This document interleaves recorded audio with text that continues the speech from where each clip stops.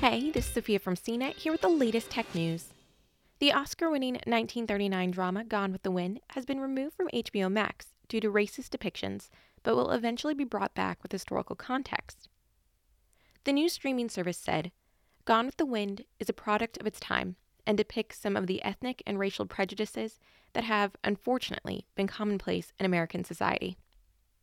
These racist depictions were wrong then and are wrong today, and we felt that to keep this title up without an explanation and a denouncement of those depictions would be irresponsible.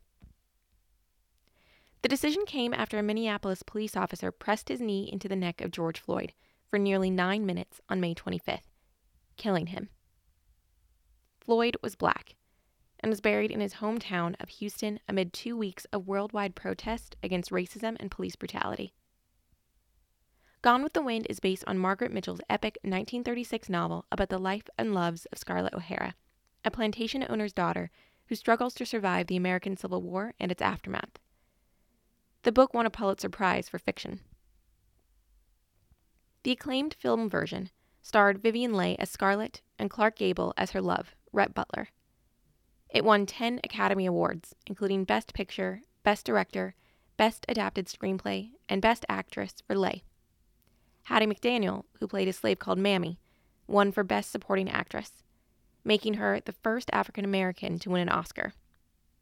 Yet, due to Jim Crow laws in Georgia, McDaniel wasn't allowed to attend the film's 1939 Atlanta premiere and reportedly had to talk Gable out of boycotting it for that reason. In an editorial published Monday in the Los Angeles Times, Oscar-winning screenwriter John Ridley urged HBO Max to temporarily remove the film. The headline reads, "Hey, HBO, Gone with the Wind romanticizes the horrors of slavery. Take it off your platform, for now." The director added that he doesn't believe the film should be censored, but should be returned to HBO Max, perhaps paired with other films about slavery and the Confederacy, or with narratives that tell stories from different perspectives. HBO executives apparently listened. The network's statement on Tuesday said the film would return with a discussion of its historical context, but would be presented uncensored. No date was given for when the film might return to HBO Max.